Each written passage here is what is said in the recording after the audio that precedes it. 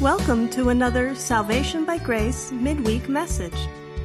Salvation by Grace is the teaching ministry of Grace Christian Assembly, a Sovereign Grace Fellowship in Smyrna, Tennessee. You'll find us on the internet at salvationbygrace.org. We are currently studying the Book of Psalms. So grab your Bible and join the congregation of GCA, along with our teaching pastor, Jim McClarty.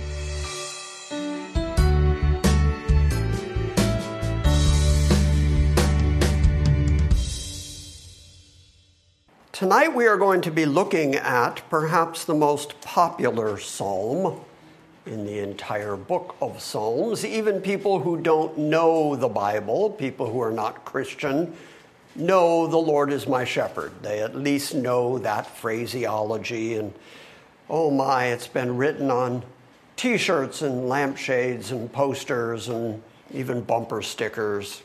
It's been popularized all over the world.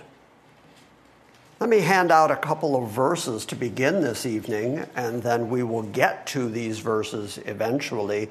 Steve, if you would, your verse is going to be Isaiah 40, 10 and 11. Tom, you're going to be reading Hebrews 13, verses 20 and 21. Jeff, you feel like reading something? 1 Peter 5, you're going to read the first 4 verses. And like I said, we will get to those eventually. When Tom and I were out in Los Angeles, I worked a lot of very late nights at the ministry there. And on my way home in the middle of the night, on the AM dial, there was a preacher that I used to hear with great frequency, a black preacher who had a reader. A man would read a verse and then the preacher would comment on it. And part of the reason that I enjoyed listening to him was because of how peculiar and bizarre his interpretations were. For instance, I'll give you an example. He once argued that even God does not know who's in heaven. His text was, I'm not joking, his text was, Our Father, who art in heaven. Okay, so that gives you some idea of the level this guy was working at. One of my favorite misinterpretations of his has to do with Psalm 23, verse 1. He argued that Christians, while admitting that the Lord is our shepherd, that it is perfectly within the realm of Christianity to also not want Jesus. And of course, his text was, the Lord is my shepherd, I shall not want. A complete misreading and misunderstanding of that verse. The Lord is my shepherd. When David said this, David himself had been a shepherd. And that shepherd language follows from David forward all the way to Christ. Christ himself picks up that shepherd language. The shepherd language is pervasive in the Bible. You cannot read the Bible and you cannot read Old or New Testament without bumping into this shepherd language. So we're going to start this evening by talking about the shepherd language and the significance of it and how even Jesus utilizes that language, because we here in 21st century America, we're not as familiar with shepherding. Anybody here got a flock at home? Anybody got some goats and sheep you're taking care of on a regular? So, because we are not shepherding people, we don't understand some of the allusions, some of the direct references that David and Jesus make by using shepherd language. So let's start tonight by going back to 1 Samuel and talk about how it is that David became king in the first place. In 1 Samuel 16, I'm going to start reading right at verse 1. The Lord said to Samuel, "How long will you grieve over Saul, who at the moment was king of Israel?" But God said, "I have rejected him from being king over Israel. fill your horn with oil and go, and I will send you to Jesse the Bethlehemite, for I have selected a king for myself among his sons. But Samuel said, how can I go? When Saul hears of it, he will kill me. And the Lord said, take a heifer with you and say, I have come to sacrifice to Yahweh. And you shall invite Jesse to the sacrifice, and I will show you what you shall do. And you shall anoint for me the one whom I designate to you. So Samuel did what the Lord said, and he came to Bethlehem, and the elders of the city came trembling to meet him and said, do you come in peace? And he said, in peace, I have come to sacrifice to the Lord. Consecrate yourselves and come with me to the sacrifice. He also consecrated Jesse and his sons and invited them to the sacrifice. Then it came about when they entered that he looked at Eliab and thought, surely the Lord's anointed is before him. But the Lord said to Samuel, do not look at his appearance or at the height of his stature, because I have rejected him. For God sees not as man sees, for man looks on the outward appearance, but the Lord looks at the heart. Then Jesse called Abinadab and made him pass before Samuel. And he said, neither has the Lord chosen this one. And next Jesse made Shammah pass by. And he said, neither has the Lord chosen this one. Thus Jesse made 7 of his sons pass before Samuel. But Samuel said to Jesse, the Lord has not chosen these. And Samuel said to Jesse, are these all of your children?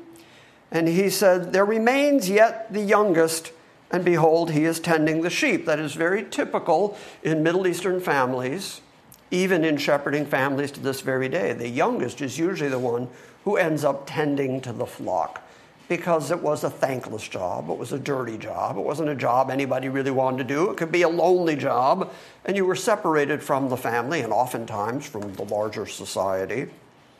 And so David is out tending to the sheep. He's the youngest one. So Samuel said to Jesse, send and bring him, for I will not sit down until he comes here.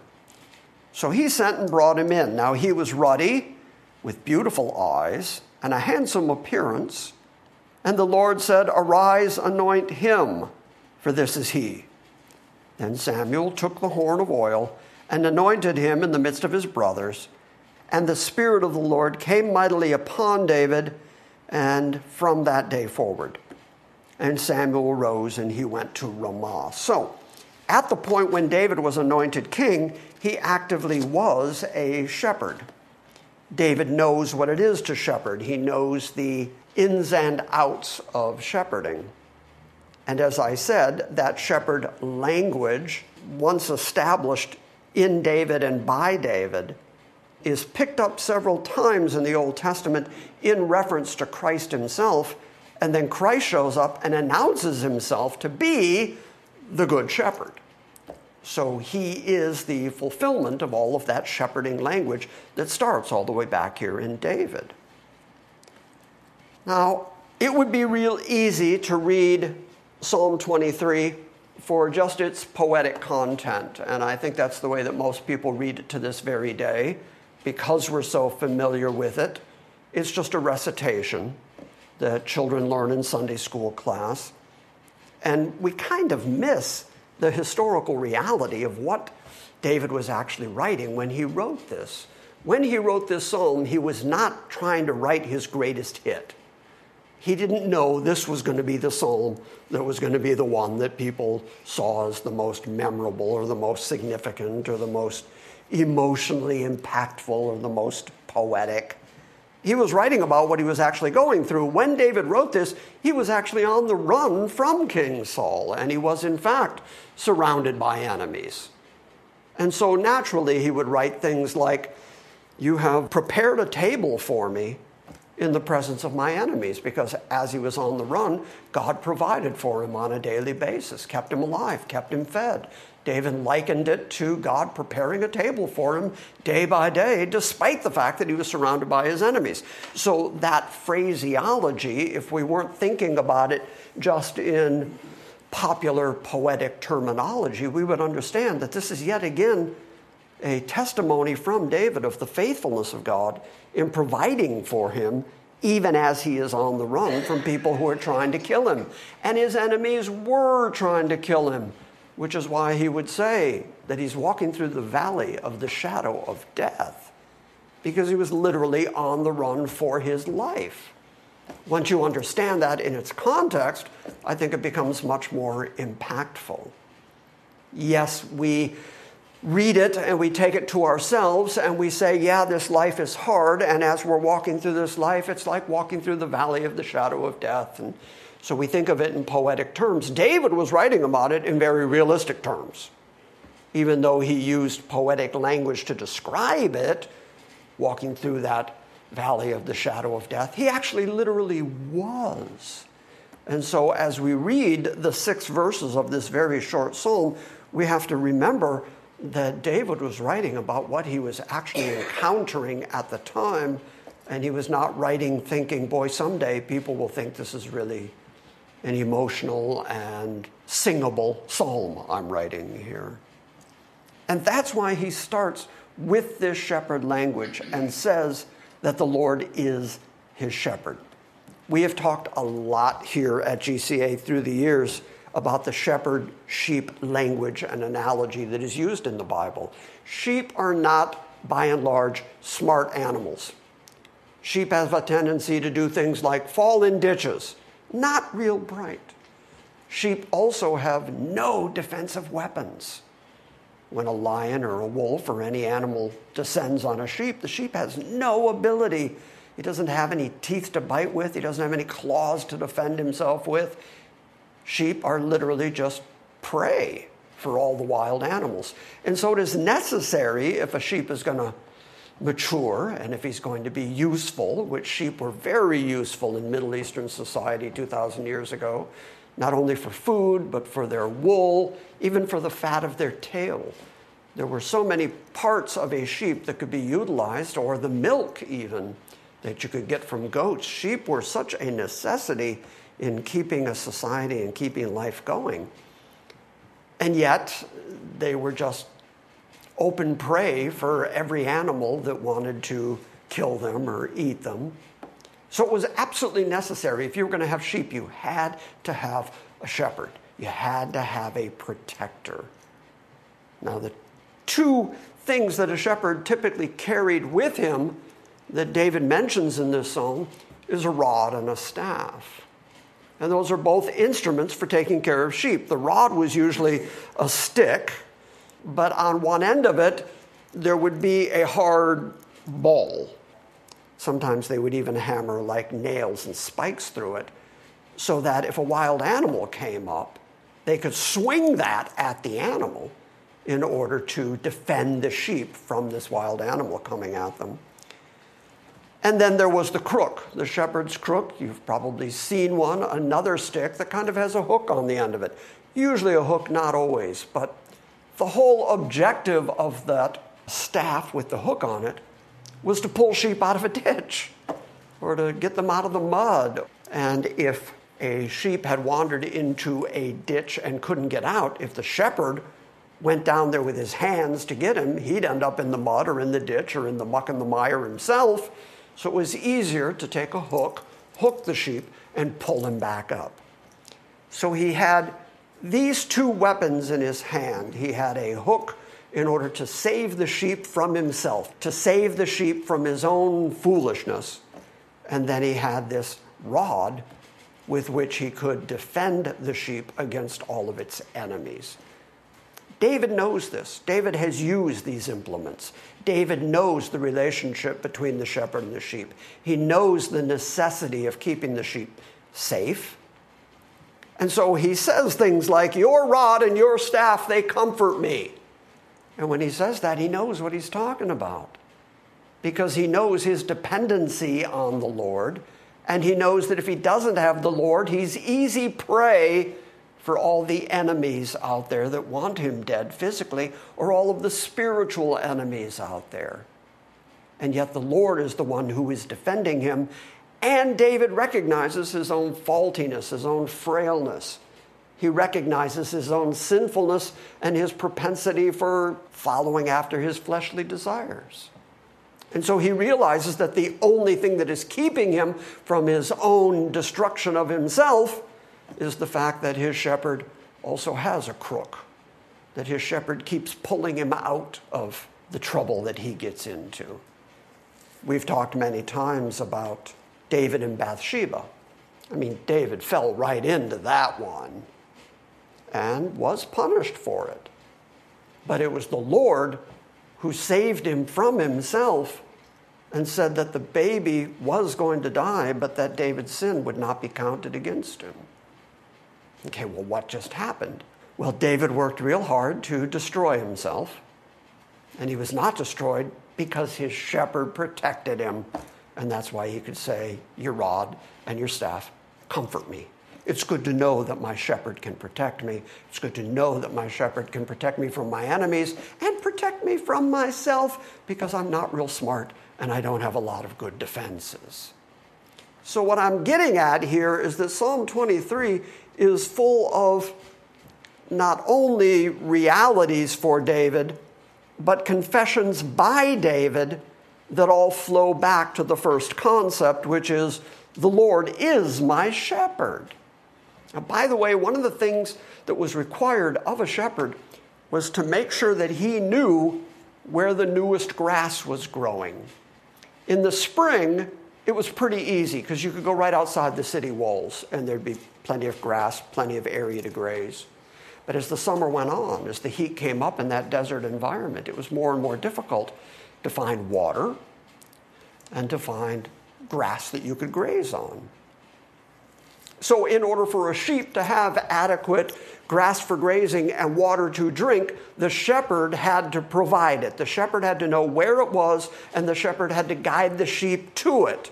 And as long as it was a successful shepherd who knew what he was doing, the sheep ended up not having any wants. They got enough grass to eat. They got enough water to drink. And so David makes that connection and says, because the Lord's my shepherd, that's why I don't have any needs. That's why I don't have any wants, because my shepherd is a really good shepherd.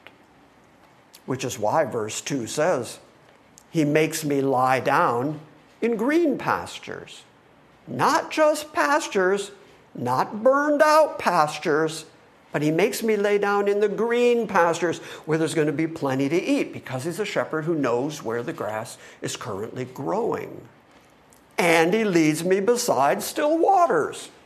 Sheep don't like turbulent water. They like still water. And so a good shepherd who is providing adequately for his sheep knows where the good water sources are and knows where the green grass is. And David, being a shepherd, knows that that's the requirement of the shepherd. And therefore he can say, it is the Lord who is the shepherd who provides for me everything I need. And he lays me down in places where there's plenty to eat, and he leads me to the places of quiet or still waters. Now, we'll get back to verse 3 in just a moment, but I have handed out some verses. David lived around 1000 BC. 300 years later, Isaiah is the prophet in Israel, and he picks up that same shepherding language, and he starts using it to point forward to the Christ to come. And that's why Steve is now going to read Isaiah 40, verses 10 and 11, and you're going to see how Isaiah has picked up this Davidic thinking of the Christ to come as a shepherd. Steve. Behold, the Lord God comes with might, and his arm rules for him. Behold, his reward is with him, and his recompense before him. He will tend his flock like a shepherd. He will gather the lambs in his arms. He will carry them in his bosom and gently lead those that are with young. So Isaiah has picked up that same shepherding language that David has introduced and says that God is going to do these things. So he is pointing forward to the Messiah, to the Christ to come, and saying that one of the characteristics that he's going to display is that he's going to be like a shepherd. He's going to gather his flock. It's very much like Jesus saying, I will build my church. And that language of flock and church starts getting combined. Even Christ, when we get to John 10, is going to use that language of, this is my flock, and yet there are others. I have other flocks, but I'm the good shepherd over all my flocks. So that sheep shepherding language continues to point to Christ. I just said John 10. Let's go there. I haven't forgotten about the other verses I've handed out, but we're going chronologically here. Turn to John chapter 10. Keep your finger there in Psalm 23. And we're going to spend a bit of time here in John 10 because this is Jesus saying that he is, in fact, the Good Shepherd. I'm going to start reading from verse 1. Truly, truly, honestly, honestly, genuinely, genuinely, no lie, I say to you, he who does not enter by the door of the fold of the sheep, but climbs up some other way, he is a thief and a robber. Okay, we have no idea what he's talking about there because we don't shepherd sheep. But if you're a shepherd and you have a flock, after a while you have a certain intimacy with that flock. You know which sheep are yours and which sheep are not yours. They may be marked in some specific way, but at some point they have passed under the rod, and that's how they are counted. That's how in the Old Testament they would figure out what a tenth of the sheep were for the tithing. And some people have speculated that perhaps the rod would have a little bit of paint or something on it of a various color, so that as the sheep passed under it, they would be marked as being the sheep of that particular shepherd.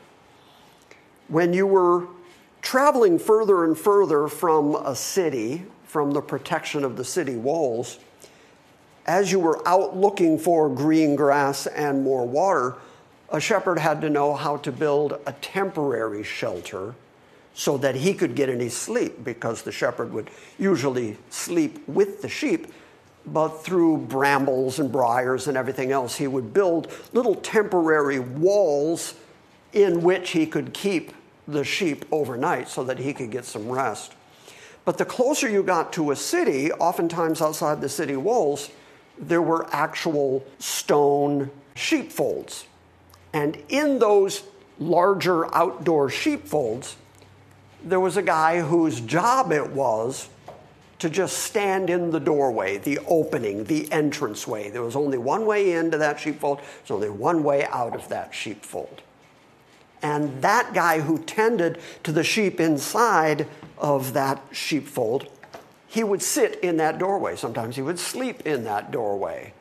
And that gave the shepherds an opportunity to go into the town and leave the sheep, knowing that they were under the care of what is referred to here as a doorkeeper.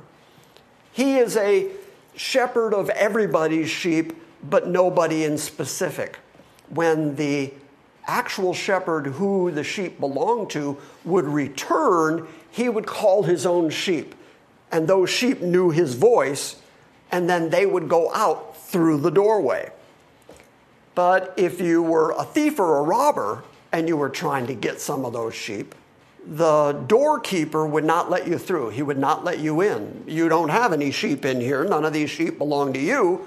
And so in protecting the sheep that are under his care, he would not let you in. So oftentimes robbers, thieves would go over the wall to try to get in and get some of the sheep. Well, this is exactly what Jesus is talking about. Everything Jesus has described here, people know. We just don't know it 2,000 years later. But every reference he's made here is exactly what happens outside the city walls at these various sheepfolds. Truly, truly, I say to you, he who does not enter by the door, that would be someone who doesn't have sheep in that sheepfold. He who does not enter by the door into the fold of the sheep, but climbs up some other way, he's a thief or a robber. But he who enters by the door is a shepherd to the sheep. And to him, the doorkeeper, the one whose job it is to keep that entranceway blocked so that the sheep don't wander out, to him the doorkeeper opens. The sheep hear that shepherd's voice, and he calls his own sheep by name, and then he leads them out of the sheepfold, taking them out to the pasture, out to go get water. When he puts forth all his own sheep, he goes before them. And the sheep follow him because they know his voice. And it's by knowing his voice that the sheep know that is their protector, that is their shepherd. So when he goes forth, or when he puts his sheep forth, he goes before them. One of the characteristics of shepherding that you have to learn right away is that you can lead sheep. You can guide sheep. What you can't do is push sheep. That's why the shepherd doesn't go behind the sheep. Instead, you have to lead them, guide them, call them by name, keep them moving. And so Jesus says he puts forth all his own sheep and he goes before them, and the sheep follow him because they know his voice. And a stranger they simply will not follow, but they will flee from him because they do not know the voice of strangers. This figure of speech, Jesus spoke to them, but they did not understand what those things were which he had been saying to them. Of course not. I mean, Jesus was saying something very obvious to them, and yet what he was speaking was a spiritual reality, that those who belonged to him were going to recognize his voice and follow him. So in verse 7, Jesus therefore said to them, "Truly, truly, I say to you, I am the door of the sheep." It's the same way as he says, I'm the way, I'm the truth, I'm the life. It's always through me. Jesus always places himself at the center of your religious universe. He says, what happens to you in your eternity is a result of what you think of me. So Jesus once again placed himself as the door to the sheep. Any of the sheep that are going to go out of the sheepfold and go find food and go find pasture have to go through me. In a moment, he's going to say, not only am I the door, the passageway for the sheep, I'm also the shepherd. And I'm also the good shepherd. All that came before me, says verse 8, are thieves and robbers, and the sheep didn't hear them.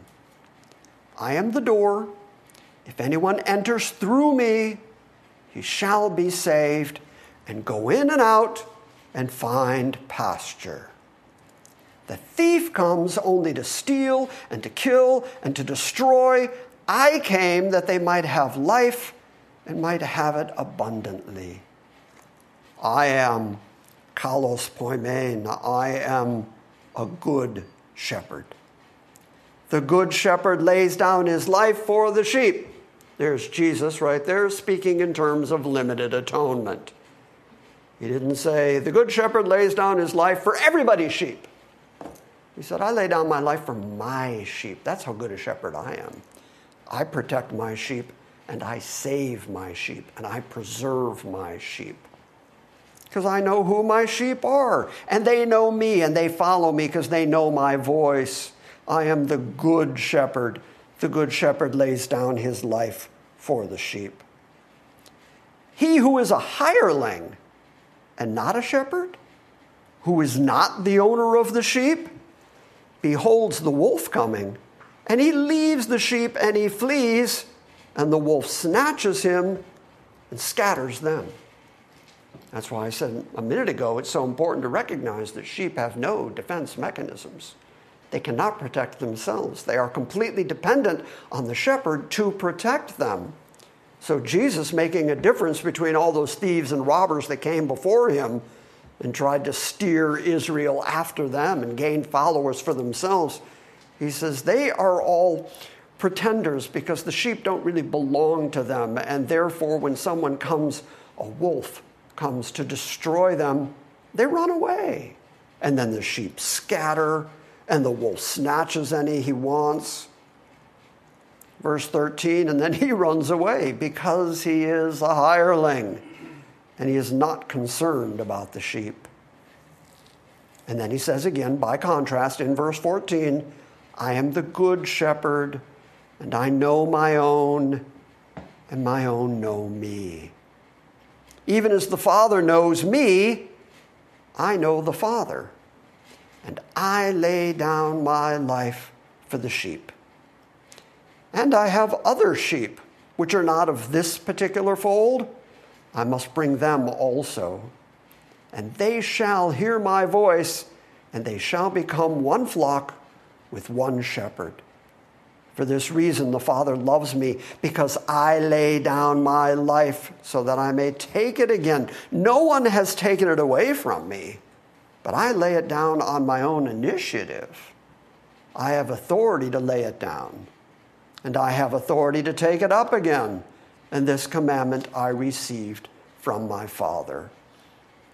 Verse 19 tells us that they were finally understanding and so excited to hear this that they all recognized him as the Messiah. Oh, I'm sorry. No, it says, and there arose a division again among the Jews because of these words, and many of them were saying, he has a demon, and he's insane, and why do you listen to him?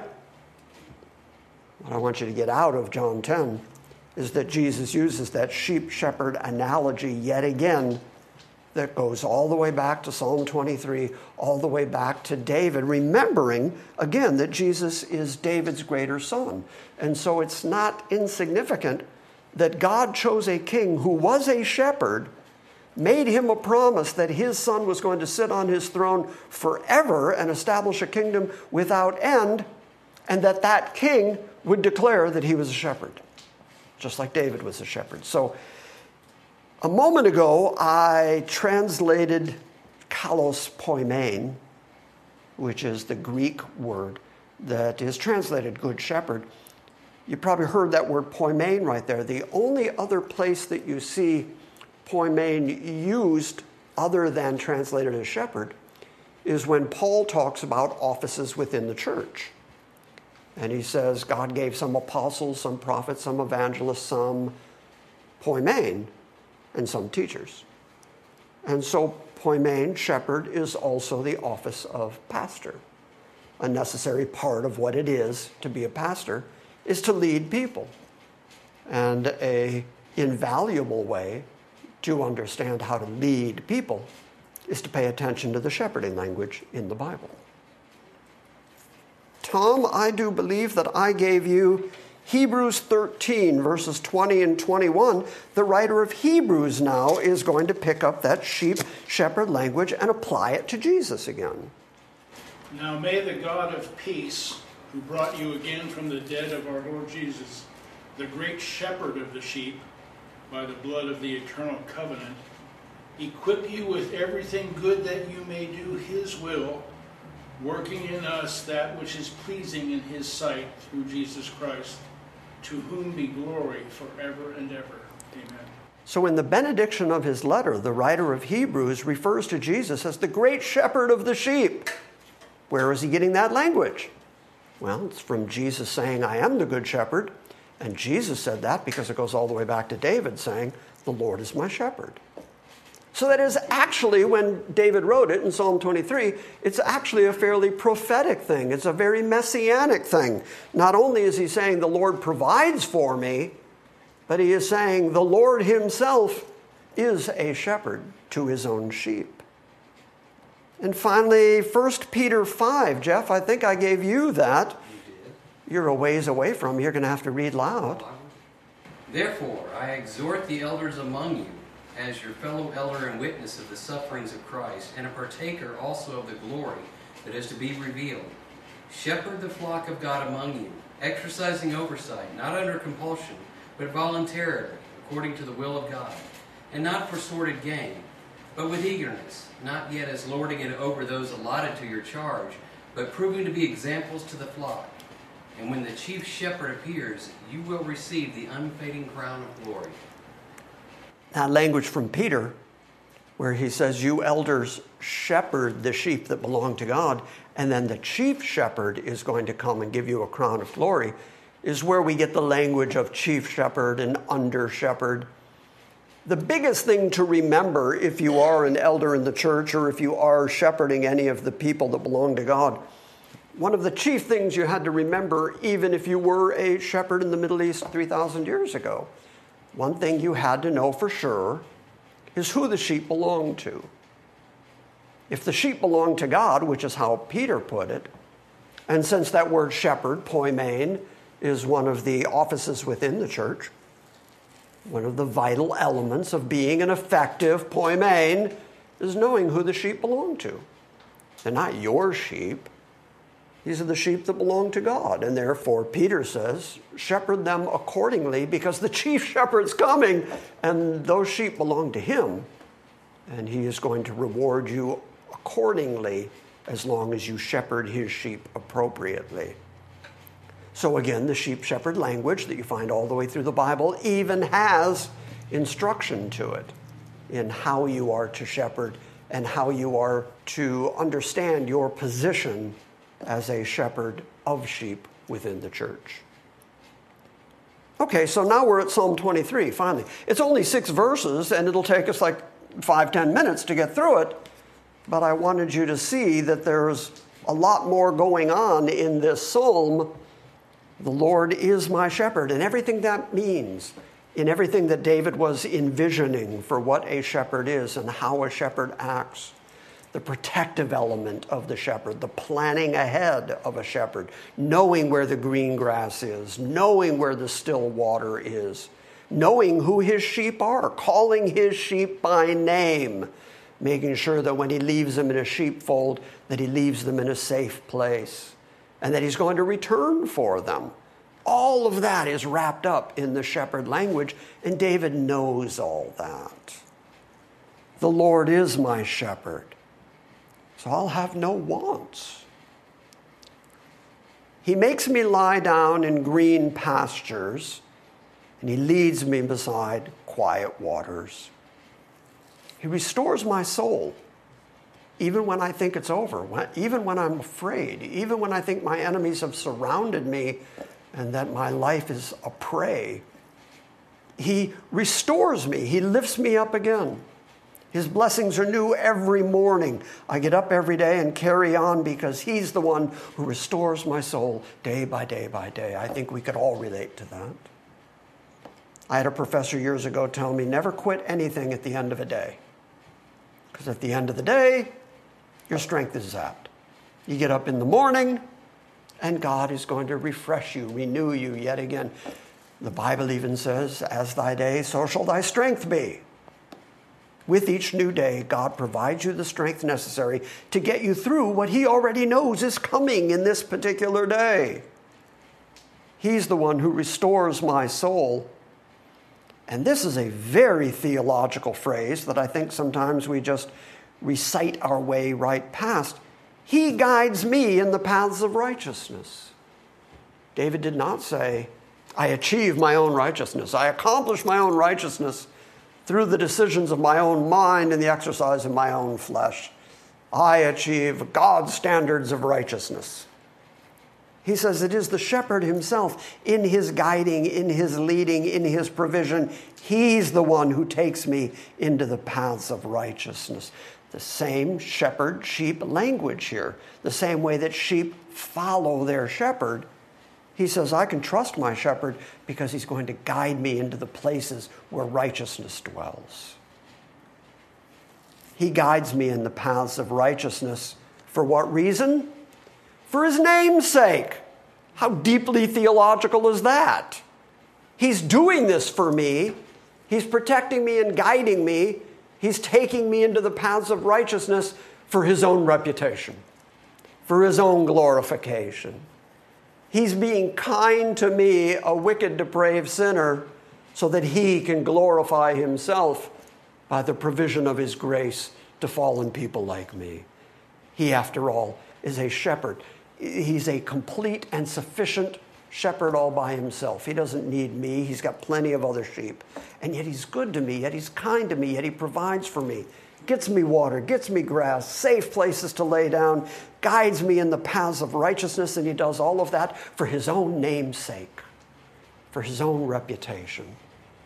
So that means he's not only a good shepherd in terms of doing good things and being a reputable shepherd, but it means he's so good that he's a gracious shepherd and doing for me what I can't do for myself. He's a really, really good shepherd. And he guides me in the paths of righteousness for his own name's sake. And even though I walk through the valley of the shadow of death. Remember, David actually was running from Saul and his armies. David was in constant fear at this point of his enemies who wanted him dead. Remember, part of the reason that we read 1 Samuel was because even Samuel was concerned and even argued back to God when God said, go anoint one of the sons of Jesse to be the next king. Saul's response was, wait, if Saul knows about that, I'm a dead man. And God gave him cover and said, well, take an ox with you and say that you're going there to sacrifice. That'll be your cover story. I mean, Saul is on the hunt for David. Once David is anointed as the future king, Saul knows that that's my replacement. And the sooner he's here taking over the kingship, the sooner I'm out of a job. He wants David dead.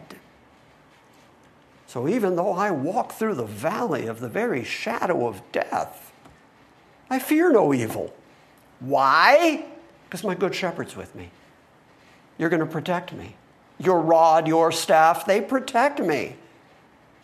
Because you're with me, because you're guiding me, because you're providing for me, I don't fear any evil. Not because I'm so strong, not because I'm so good, not that I'm so protective. Remember, sheep don't have any defensive weapons. Not because I can do anything for myself, but because my shepherd is taking care of me. I fear no evil, for you are with me, and your rod and your staff comfort me. Knowing that you've got the weaponry gives me a great deal of comfort. Knowing that you can do it. You can ward off the wolf. And if I'm an idiot and I fall into another ditch, even Jesus told a parable in the New Testament about which one of you, if you have 100 sheep and one falls into the ditch, won't you leave the 99 and go get the one that fell in the ditch? And when you get him, you're going to put him on your shoulders and you're going to bring him back into the sheepfold. And so that's a really, really good shepherd. A shepherd who knows each of his sheep and is going to protect every one of his sheep individually. And none of them can be lost. Not because they're good enough and smart enough not to get lost, but because the shepherd won't allow them to be lost. So you protect me, you guide me, you feed me, your rod and your staff comfort me, and you prepare a table before me in the presence of my enemies. We talked about that earlier. David was provided for. He was fed every day that he was on the run. And he likens it to preparing a table for me in the presence of my enemies. They can't stop me because you're the one that protects me. And you have anointed my head with oil. Really, really interesting language here. There were 3 offices in the Old Testament that ever had anointings, which was a pouring of oil onto their head. Prophets, priests, kings are the 3 different offices in the Old Testament that you ever see as anointed. Jesus comes onto the planet. He is Mashiach, Messiah, Christos in the Greek, Christ. You know what that word means? Anointed. He is the anointed one. He is the chosen one. He is the one that God said, this is my king. This is my prophet. This is my priest. This is the one who does intercession on your behalf. This is the one who is the ruler of the kingdom. And this is also the one who prophesies and tells you everything about me you couldn't possibly know any other way. He is the Christ. He is the anointed. Really interesting that David would say, you've anointed me because I am king. And Samuel actually did take his horn of oil and actually did anoint David. That's a reality. We read it out of 1 Samuel. David is saying something very literal, very genuine here. You have anointed my head with oil. That's why I know that I'm going to be king. My cup overflows. Your provision for me is overflowing, overwhelming.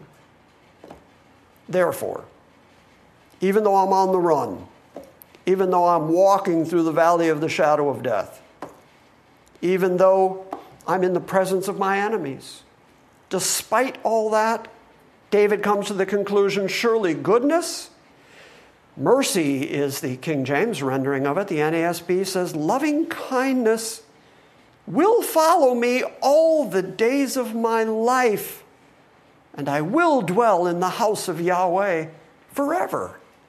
So his forward-thinking eschatological hope is, whatever happens to me here and now, I know I'm protected by the Lord who is my shepherd, because he has anointed me. He has told me I'm going to be the king. He has made me a covenant that my greater son is going to sit on my throne. I'm going to believe him for all those promises that he has already made me. But on top of that, through my whole life, I have evidence, even when I'm on the run from my enemies, that you prepare tables for me in the presence of my enemies. My cup is overflowing because you have anointed me as king. Therefore, I am confident that regardless of my circumstances, your goodness, your mercy, your loving kindness is going to follow me all the days of my life. And on top of that, I'm going to dwell in the house of Yahweh forever. And so that's the confidence that David has, and his entire confidence comes from one chief concept, which is the Lord is my shepherd. You have a greater concept of the sheep-shepherd analogy in the Bible now? It's one of the reasons that I love Psalm 23, because it declares the complete sufficiency of Christ and our inability to help ourselves or save ourselves or redeem ourselves. We have to have a shepherd because we're just sheep. Good psalm, huh? Yes, it is. 6 good verses. And so hopefully next time you see it on a poster or a t-shirt or a bumper sticker, you'll think, wow, there's a lot more going on there than meets the eye.